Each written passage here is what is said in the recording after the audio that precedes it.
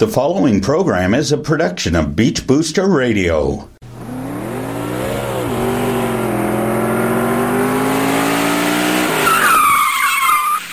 Welcome, race fans. Here's your local racing authority, Sam Chapman, with this week's Sound of Speed on Beach Booster Radio.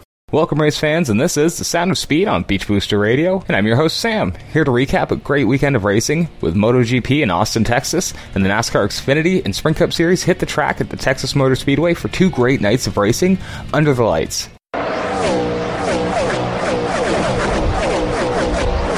We'll get things rolling with MotoGP and the MotoGP Grand Prix of the Americas at the Circuit of the Americas in Austin, Texas. Marc Marquez would continue his dominance, getting the pole in qualifying to start Sunday's race in Austin. Marquez would absolutely dominate the race, leading to his second straight win and his third consecutive win in Austin, Texas. The story of the day would be some big names taking some big falls during the race. Valentino Rossi would look poised for a podium finish before he would drop his Yamaha in a fast corner, damaging the bike beyond return. Dani Pedrosa would slip entering a turn and collect Andrea Dovizioso, taking him from a podium finish to a DNF for the second straight week in a row. While Marquez was flying at the front of the pack, it would be Yamaha rider Jorge Lorenzo and Ducati rider Andrea Iannone who would take the last two steps on the podium in Austin, Texas.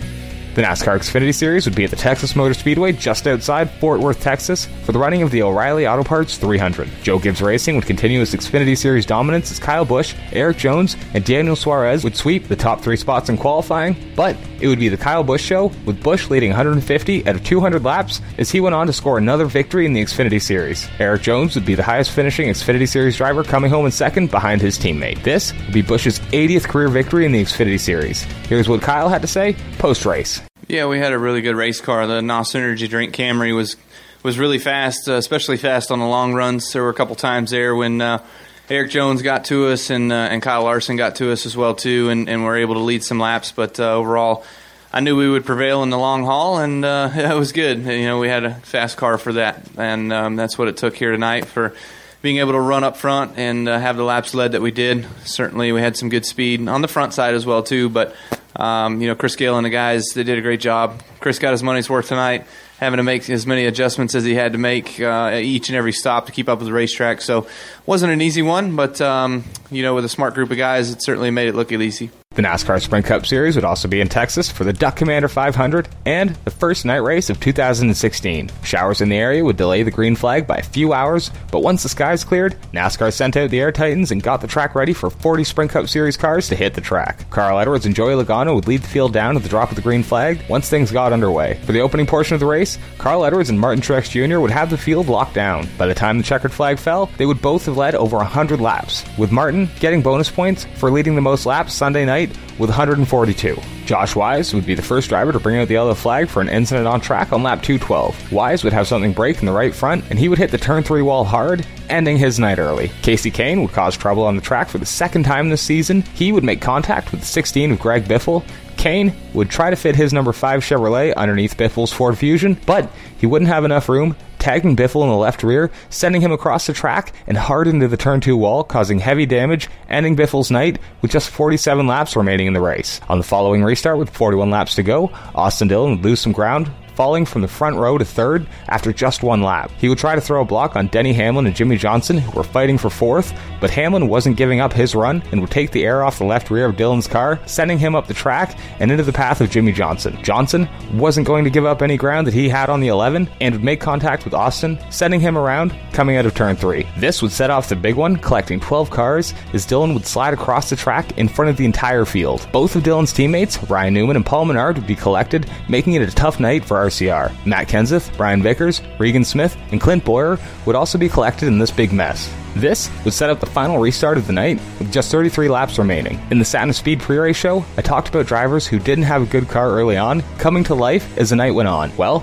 my pre-race pick, Kyle Busch, who hadn't led a lap all night, would take the lead from Martin Truex Jr. on lap 302 after the 78 team tried to play a tire strategy that didn't quite work out. Busch would set sail and never look back as he cruised to his 4th straight NASCAR victory across all 3 major series and his 36th Sprint Cup Series win. Dale Earnhardt Jr. would come home in second, Joey Logano third, Jimmy Johnson in fourth, and rookie Chase Elliott would round out the top 5, getting his first Sprint Cup Series top 5 in the Duck Commander 500. Kyle Busch started in the middle of the pack and didn't really make much noise until it really mattered. Here's what Busch had to say following his win. Adam Stevens and all these guys, they come here well prepared to start with and had a good practice plan and everything, and we were able to set up our race car to my liking. And wasn't necessarily the fastest qualifier, but we knew we had a good race car, and the things that we did kind of worried me actually for about the first 2/3 of the race. Just not the track wasn't necessarily really coming to us, but then all of a sudden it took a shift and things did come to us, and we had a really good car there at the end. So Adam made some awesome adjustments all night long, though, and kept us in the game and kept getting us better, and took us from probably being a 6th, 8th place car, something like that, to then being able to run up front in the top 3, and barring different tire circumstances or different restart circumstances at the end, giving us a shot to win. So hats off to those guys on the pit box and being able to get us here tonight with Interstate Batteries being in victory lane. Points as the NASCAR Sprint Cup Series gears up for Bristol. Kyle Busch takes the points lead, followed by Jimmy Johnson, Kevin Harvick, Carl Edwards, and Joey Logano. Dale Earnhardt Jr. would find himself a lap down before the midway point of the race, but rebounded for a solid second-place finish. Here's what he had to say post-race. We didn't really know we had that good a car, but when the race started, we were real tight. We made some good adjustments to get the car handling well, and then really controlled the balance of the car the rest of the night with the track bar. And we had about a 2nd or 3rd place car. The 78 was very good. I didn't think we were ever good as he was. He just had such old tires there at the end. I was really surprised that they didn't hang on better than they did. But we got caught on pit road when the 30 wrecked and got the lucky dog. Very fortunate to get the lucky dog there. We were going to have to take a wave around either way. And kind of got back up there a little bit, and then we pitted for tires and lost a couple spots there, but just because some guys stayed out. And we got lucky at the end to be able to restart on the inside. The outside was kind of difficult, and we restarted 5th and were able to get up to 3rd and race the 22 at the end. It was fun. This weekend, the NASCAR Sprint Cup Series goes short track racing at the world's fastest half mile, the Bristol Motor Speedway.